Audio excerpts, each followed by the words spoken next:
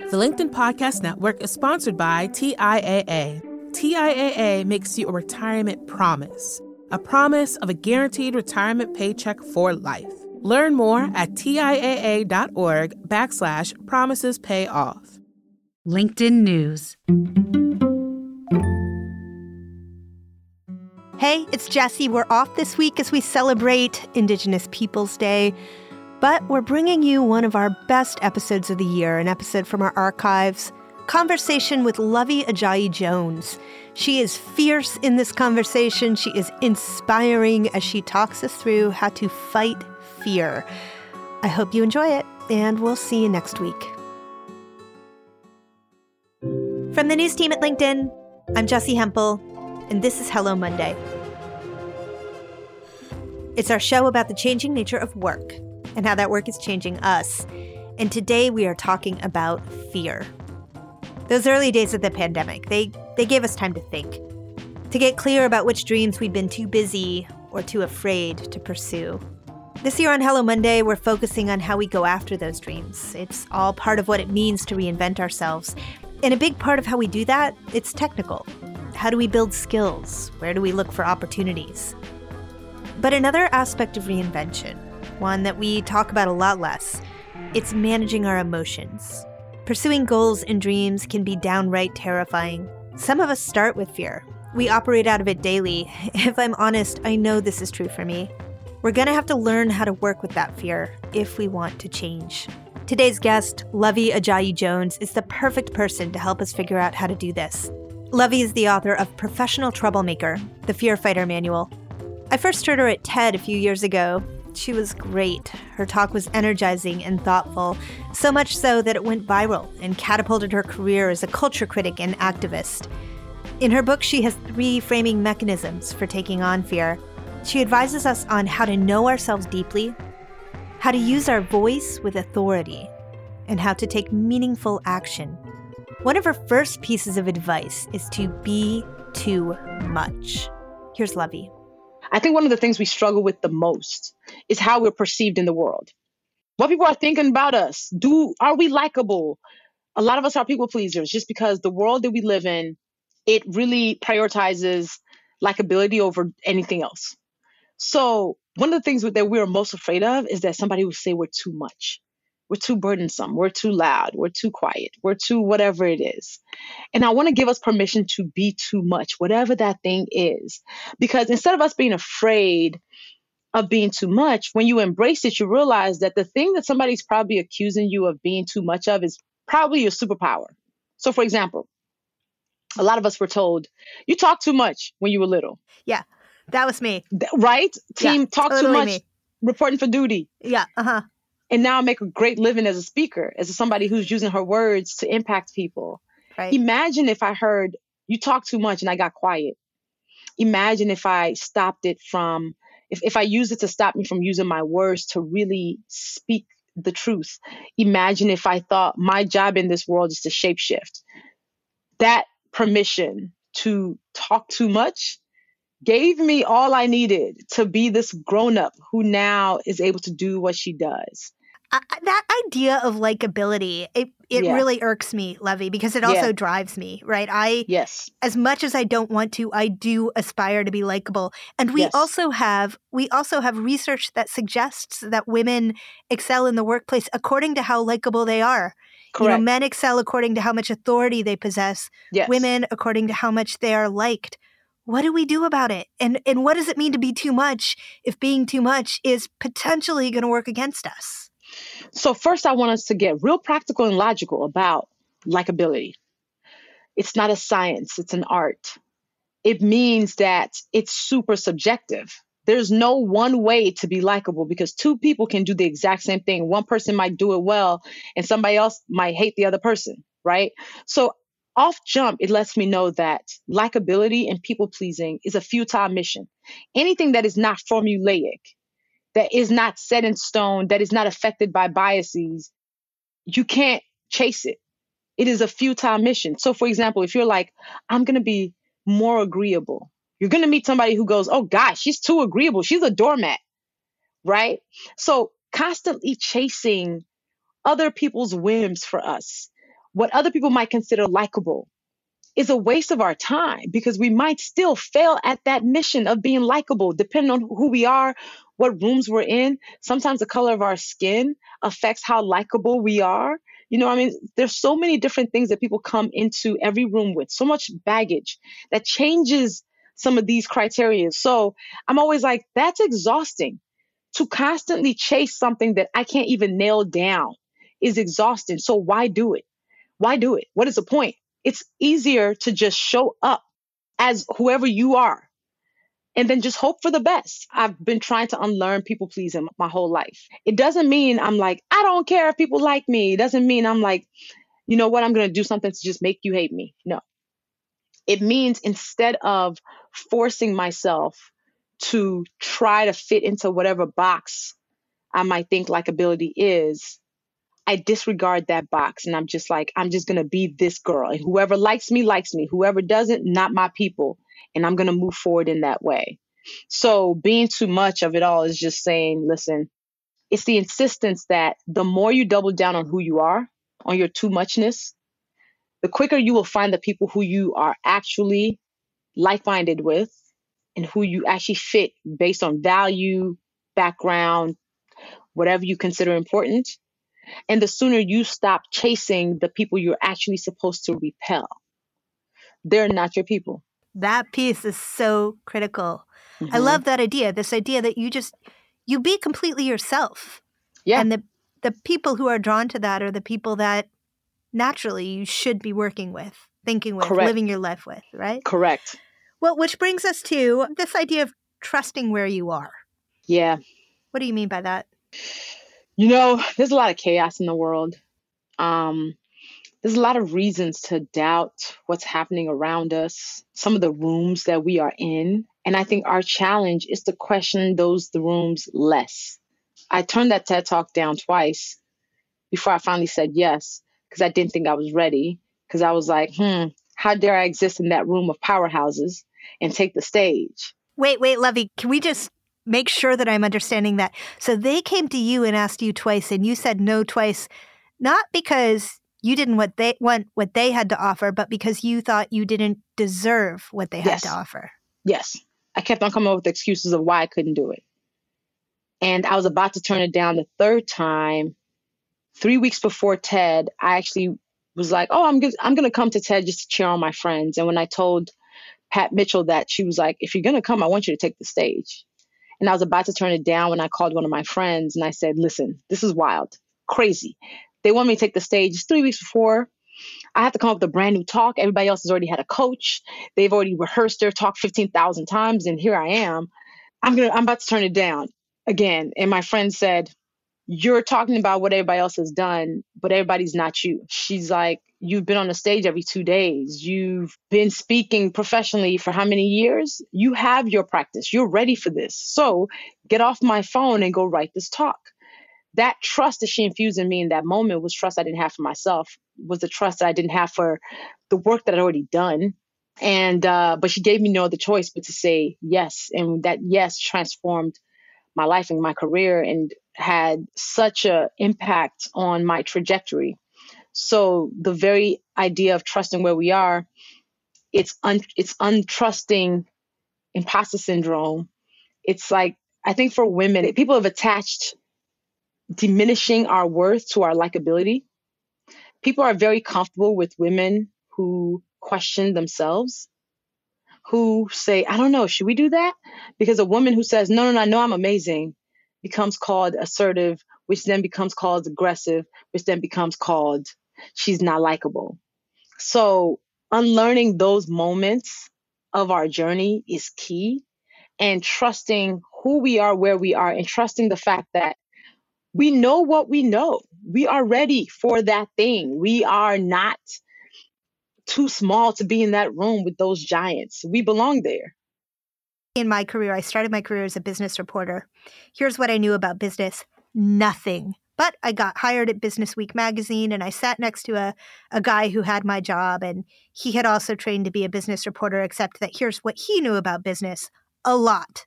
And he would pitch stories over and over again about the auto industry. And every week he'd get in the magazine. And I would watch him and try to pitch stories about the auto industry. But you know what? Here's what I knew about cars. Nothing, because I didn't care about cars at all. And I remember talking to a mentor and just saying, I just am so bad at this. I don't care about cars. I don't know about business. And she said, if they wanted you to care about cars or business, they would have hired another person who looks exactly like the person who sits next to you. They hired you, so figure out what you have to say. And as soon as I just started thinking about what I cared about, I got in the magazine every week. Wow. And I feel like that's kind of the lesson you're talking about there. Yeah. I mean, we spend so much time doubting basic things about ourselves. Facts. We'll spend so much time doubting facts. Yeah. Right? Or saying, you know what, I'm not going to tout it because that might be me bragging. At this point, I'm like, if the worst thing you can say about me is that I'm arrogant, then I'm doing well. If the biggest flaw that you think I have is that I am arrogant, I am doing pretty well. And if arrogance means I know what I know, if arrogance means I am telling you how good I am, if arrogance means I'm advocating for myself, I'll be arrogant. It's not a bad thing at that point. Which brings me into the say portion of your book. And here's what I want to touch on next.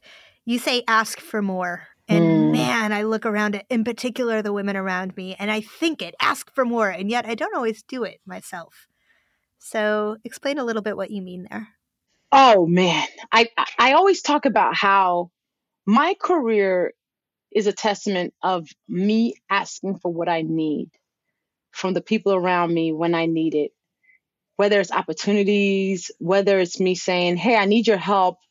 How do I get in contact with this person? Asking for more just looks like asking for more of the people around you, of the world, of anybody and everything. Yeah. It's a habit that you form that has to be intentional, because we've been taught that we got to be team. I got this. I do it myself. But what happens if you start asking for more of other people? You won't have to do so much yourself. Yeah. And you know, the scariest thing is that they can say no. And it turns out once you've heard no once or twice, it's not that scary. A no won't kill you. Okay. We're going to take a quick break here. When we come back, we're going to talk about money. The LinkedIn Podcast Network is sponsored by TIAA. In the last 100 years, we've seen financial markets swing, new currencies come and go, decades of savings lost in days, all showing that a retirement plan without a guarantee, quite simply, isn't enough. So more than a retirement plan, TIAA makes you a retirement promise. A promise of a guaranteed retirement paycheck for life. A promise that pays off. Learn more at TIAA.org/promisespayoff. Hi, I'm Tomer Cohen, LinkedIn's Chief Product Officer. On my podcast, Building One, we dive deep into what it takes to build great products. Recently, we had Zach Perret, the CEO of Plaid, and he shared about his struggles building a financial app for consumers and how he was able to turn it all around with a critical pivot. Take a listen. I personally couldn't resonate as much with the consumer set that we were trying to reach. I just didn't have that level of empathy. When we made the shift to building a B2B product, though, I was building the product that I wanted. My co-founder and I were creating the product that we wanted ourselves, and we had so much empathy for what that product was. Such a great insight. You know, in that sense, we got lucky because we were creating a thing for ourselves. And then the people that we were talking to also had the same problems we did. They were fintech developers. We'd been a fintech developer. We'd been trying to build a fintech product for a year. And so we had such deep empathy. We had such a clear ability to... If you want to hear more of Zach Perret's story and the lessons that follow, listen and subscribe to my podcast, Building One. And we're back. My guest today is Lovie Jones. She's written a book on fighting fear. And one of her golden rules is to ask people for more of everything. But what I wanted to know is, how do we talk about money? So asking for more especially extends to getting your money. So what's interesting is when we get used to asking for more in the rest of our lives, whether from our partners, from our friends, from family, from ourselves, then we have to practically apply it to asking for money when it's time to negotiate your salary. I did not find out that I was supposed to negotiate my salary until I was or just negotiate in general, salary, whatever it is, fees, probably until like 10 years ago, and I'm 37. Nobody ever told me that I'm supposed to ask for more money, that the first offer is never the best offer. And even that is a revolution, right? Because, I think it's a form of economic justice for women to know that not only is it expected of you to ask for more money, when you do it, you make your life better and somebody else's life better, because you normalize people understanding that we can be expensive and we're worth every dime. Well, how do you do it? I mean, let's get really practical here. I'm having that likability thing going on in my head. I'm like, okay, I totally get it. And I would tell other people to ask for more money. But like, if it's me, I don't want them to not like me for that. So how do you do it? One, you take the personal out of it. It is not a personal choice for you to ask for more money. It is a business decision that if you don't do it, you're not doing business well. So if you're somebody who wants to be a savvy business person, take the emotion out of it and say, this is just part of the business. I'm supposed to ask for more money. So when somebody drops a number at you, the other thing is you don't ever have to give a quick answer. You don't have to say yes or no immediately. When they say, okay, we're going to pay you $4,000, you don't have to make a split-second decision of yes or no. You can say, okay, let me think about that and I'll get back to you. Buy yourself some time. Yep. Great idea. Go away. Buy yourself some time, go away, and then figure out how much you actually want. Now, with that, you either have to send a counter offer in written form, which if you don't like the back and forth, verbal back and forth, it's a good way to do it. Yep. But if for some reason you do have to do it verbally, you have to practice this if you're uncomfortable about it. Because you want to drop a number with an exclamation point and not a question mark. So if they say, hey, we'd like to give you $4,000, your response after you buy yourself some time and you have the follow-up phone call can be, okay, so the fee that I'm looking for is, and you just drop that number. So let's say you say, actually, the fee I'm looking for is $7,000. Stop talking. Don't run into and that's because, and then this other thing. And then the reason why I think I'm worth this is that, no. Just give them the number because they have already offered you this job. They already know you're valuable. They already know you're the person they want, right? So you don't have to justify yourself anymore. Just drop the number and shut up. Sit there in silence. Isn't silence powerful that way, Lovey? Silence is a major tool. And I was reading something recently that said that in negotiation, the person who can stand silence more wins. The person who does not feel like interrupting the awkward silence with either taking it back, justifying themselves extra, or arguing against this thing wins. So just say, my fee is $7,000. And you sit there, and if you have to sit in a staring contest for a hot second, you'll do it, but you'll be okay. And then they have to respond with their offer. And usually they'll either buy themselves some more time or they'll give you another number. So when you do it with the question mark, it sounds like this. Hey, yeah, we want to pay you $4,000. And then you go, well, $7,000? Even you don't even sound sure. I'd be like, oh, I definitely know you're not sure. So I'm not going to give you that at all. Say it with an exclamation point and shut up. Another thing that I often do, I'm curious what you think about it, is I'm so scared of the numbers themselves. It's like my mouth is allergic to saying them. So I go with the percentage because it sounds less scary. So, your fee is $4,000. I would need about 75% more than that in order to feel comfortable taking this job. And it gets me, it's like a little loophole thing. What do you think about that? Yay or nay? I'm only getting a half nod from you. Nay, because now I have to do the math of what 75% more than 4,000 is. Fair. Okay. Now I'm like, okay, what's 75% of 4,000? Instead of me being able to give you a quick answer of yes, no, now I got to do the math. And I'm like, all right, what? And I might even follow up and say, okay, so what's that number? So if I follow up with, okay, give me that number, you still have to say the number. Oh, fair. I'm trying to work around my fears, and you're just pushing me right into the middle of my fears over and over. Do it. Because here's the thing is the number is not what's scary, because you know that you will earn that number. You're not afraid of not earning the number. You're afraid of the other person hearing the number and rejecting you. Yeah. And they won't. Here's the thing is when people find the right person that they want for something, having to go back and find a plan B is expensive. It takes more time and it's labor intensive. Once I give you an offer, once anybody gives you an offer, they don't want to have to go find plan B. They want plan A. So think about it in that way, in that you are plan A. Nobody wants to go find plan B because it's going to take more time. It's going to take more money. So me as plan A, my power here is that I have that leverage that I know I am plan A. Okay, I got 2 more that I really want to talk about with you, Levy. Okay. The first is this idea of firing yourself. Talk to me about that. One of my biggest fears is people dropping the ball on my behalf. I trust myself more than anybody. I know if I'm holding the ball, it's less likely to drop. So then I hold the ball tight. Meanwhile, there's 3 other balls I'm supposed to be holding. And I'm like, okay, I'm holding these tight too. I mean, some of it is kind of loose. But I'm afraid to hand one over because I'm afraid this one person is going to drop my ball. So I hold on to everything and I'm panicked. All the time. We all do that in different parts of our lives, whether it's home, whether it's work, whether it's with friends. Because again, we trust ourselves more. It is time to fire yourself. You've seen that meme of like, Beyonce has the same 24 hours in a day as you. No, she does not. Beyonce has like 180 hours in her day. You have 24 hours because she has a team of people who she's allowed to buy time back with. You being the solo thing, doing it all yourself, you don't have the same hours. You can't do the same thing. You can't scale your time yourself. You have to clone yourself by hiring other people.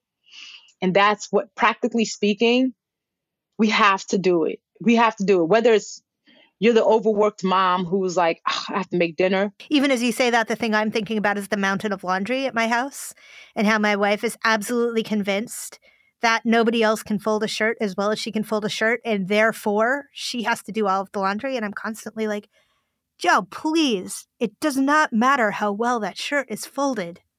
Let go of that ball. My life changed 3 years ago when I started sending my laundry out. I send my laundry out, me and my husband's laundry, every 2 weeks. And here's how much I know. I want people to understand how much we all do. None of us have real perspective on how much we accomplish every single day, every week, every month. Our lives are major project management nightmares and sometimes dreams, right? So for laundry, I'll give you an example. It's just me and my husband. We wear 1 outfit a day. Sometimes he'll wear 2 because he's having to work out, he'll change. When we send out our laundry and they send us back the report of how much we gave them, 75 pounds of clothes.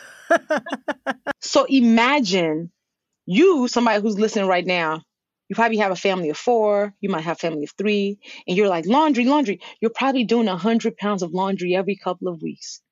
Just so you know how much you're accomplishing that you think is just foregone conclusion, basic. No, that's actually major. So then you're spending 3 hours folding laundry while also now having to make sure bills are paid, while also being a well-employed person, while also being a partner, while also being a daughter. And then you're wondering, you're like, why am I tired? Fire yourself from something. Send out the laundry because you don't have to be the one folding. Have somebody meal prepping for you, maybe. Have a housekeeper come once a month who, like, for once, like, your house can look like, oh my God, a tornado did not run through it. Mine comes on Saturday. I'm excited to see her. So I think it's just important that we don't, we are really hard on ourselves. I'm sure your wife is sitting there feeling guilty, like, I can't believe I still haven't done this laundry. Yes. Meanwhile, forgetting that she's had to do 15 other things today alone. So it's not your fault that you haven't done laundry. You just ran out of time. Okay. Yeah. You are one person trying to live this complicated and simple life. And this laundry is adding to your complications. I am going to make my wife listen to this when we get home tonight. And I've got one more for you, Levy. Levy, this is the most important chapter by my measure in your entire book. Build a squad. Talk to me about the squad. What do you have in mind? Oh, man. I am a product of villages of people who are my soft place to land, professionally, personally. One thing you've probably seen as a theme here is my insistence that we cannot do life alone. We cannot continue being on an island by ourselves, trying to figure out this floating rock, okay, trying to figure out all of this madness and chaos and beauty. We need people who will challenge us, hold us accountable, cheer us on, serve as our charging stations. And I think we've got to spend more time being intentional, building squads of people who will serve as almost like a blanket in this world. Multiple squads do multiple things. Everybody's not supposed to do everything for you, but you should have the friends who you can party with, go on vacation with, have a good time with. You should have the friends who you might have met at work, who will make sure you know the next conference to go to, who will speak your name up in rooms for opportunities. You should have the true blues, the ones you go and cry to in the middle of crisis, the ones who you tell your dreams to first, who go, you got this. You should have mentors who are like, my job is to open up doors for you because I believe that much in you. Lovey, you say this thing about human relationships that I really like, and I'm remembering it from reading it. I don't have it open in my lap. And so pardon me if I butcher it, but take it and explain it. I think sometimes, particularly when it comes to our professional relationships, we get kind of transactional about it. And that takes the sort of the magic and the loveliness and ultimately the utility away from a relationship. When actually a friendship, a mentorship, it has a different rhythm or a different way of operating, and maybe a better framework for how to think about it is step up according to your ability, what you have to offer, when you have it to offer. Yeah. It's not saying that you have to always give somebody something to be worthy of their time, but it's finding ways to reciprocate that person's presence in your life. It might mean sometimes you send a care package to somebody who you just met and you were like, I just want to send you my favorite product so you can, do self-care Sunday. It means sometimes having nothing to ask for, just to say, hey, let's just meet, just talk, catch up, what you've been up to. And in that conversation, you'll find something to hold on to. It means being intentional about deepening relationships.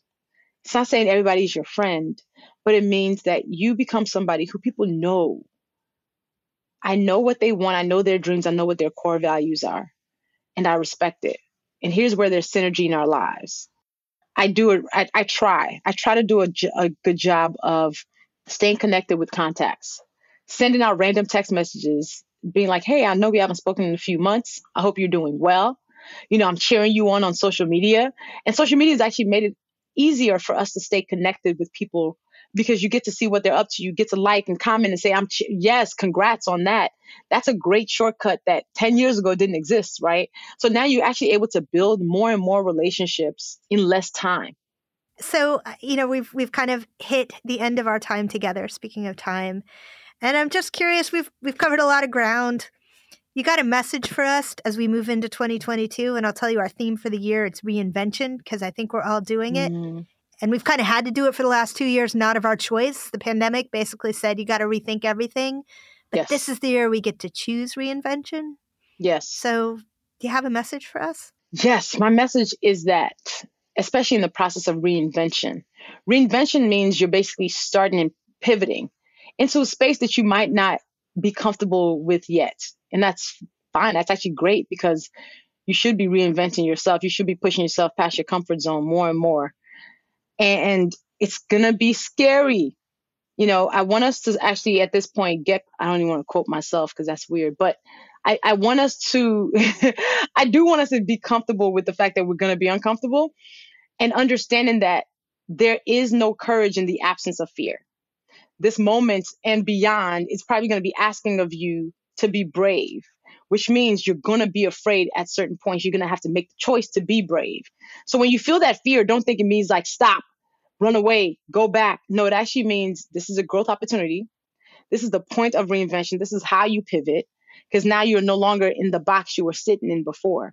So I'm just hoping people understand that that fear is absolutely necessary for courage to show up because if it was easy, then it wasn't courageous. That was Lovey Ajayi-Jones. You can find her book, Professional Troublemaker, The Fear Fighter Manual, anywhere books are sold. Look, fear can be just downright debilitating. We can be afraid to disappoint people, afraid not to be liked, afraid to just be wrong or make mistakes. But it's holding us back, because I truly believe something amazing awaits all of us on the other side of fear. If we're looking for change, if we're looking to reinvent ourselves, we have to fight that fear. And this may sound hokey, but it's something I truly believe. We are all of us listening to the show right now, we're all worthy of living into the dreams we have on the other side of fear. So this week on Office Hours, let's talk about some goals and dreams we have and get practical about the steps we can take toward achieving them.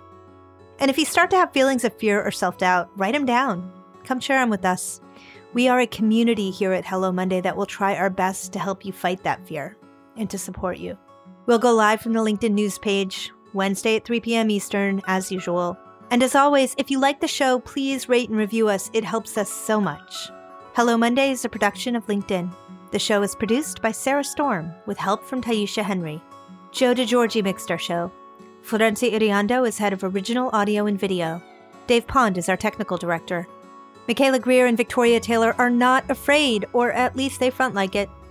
Our music was composed just for us by the mysterious Breakmaster Cylinder. Dan Roth is the editor-in-chief of LinkedIn. I'm Jessi Hempel. We're back next Monday. Thanks for listening.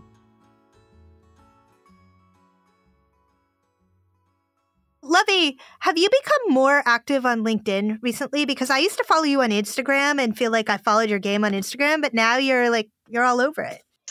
I'm a LinkedIn influencer now, so maybe you see my posts more. Well, I think LinkedIn is a great place for you to be talking about exactly this, because I think that what you're talking about is pretty profound to helping women in particular succeed in business. Yeah. And women need to succeed in business, not so they'll be successful in business, but because that is the seat and heart of power in our capitalist society, whether we like it or not. And women need to own that. It is economic justice. Yeah. So for women who are like, oh my God, I'm shy, think about the fact that you being bold, you being authentic, you asking for money is a form of economic justice. It's a form of activism and philanthropy. So take the emotions out of it and just accept the fact that by you doing those things and advocating for yourself, you are actually engaging in philanthropy and activism.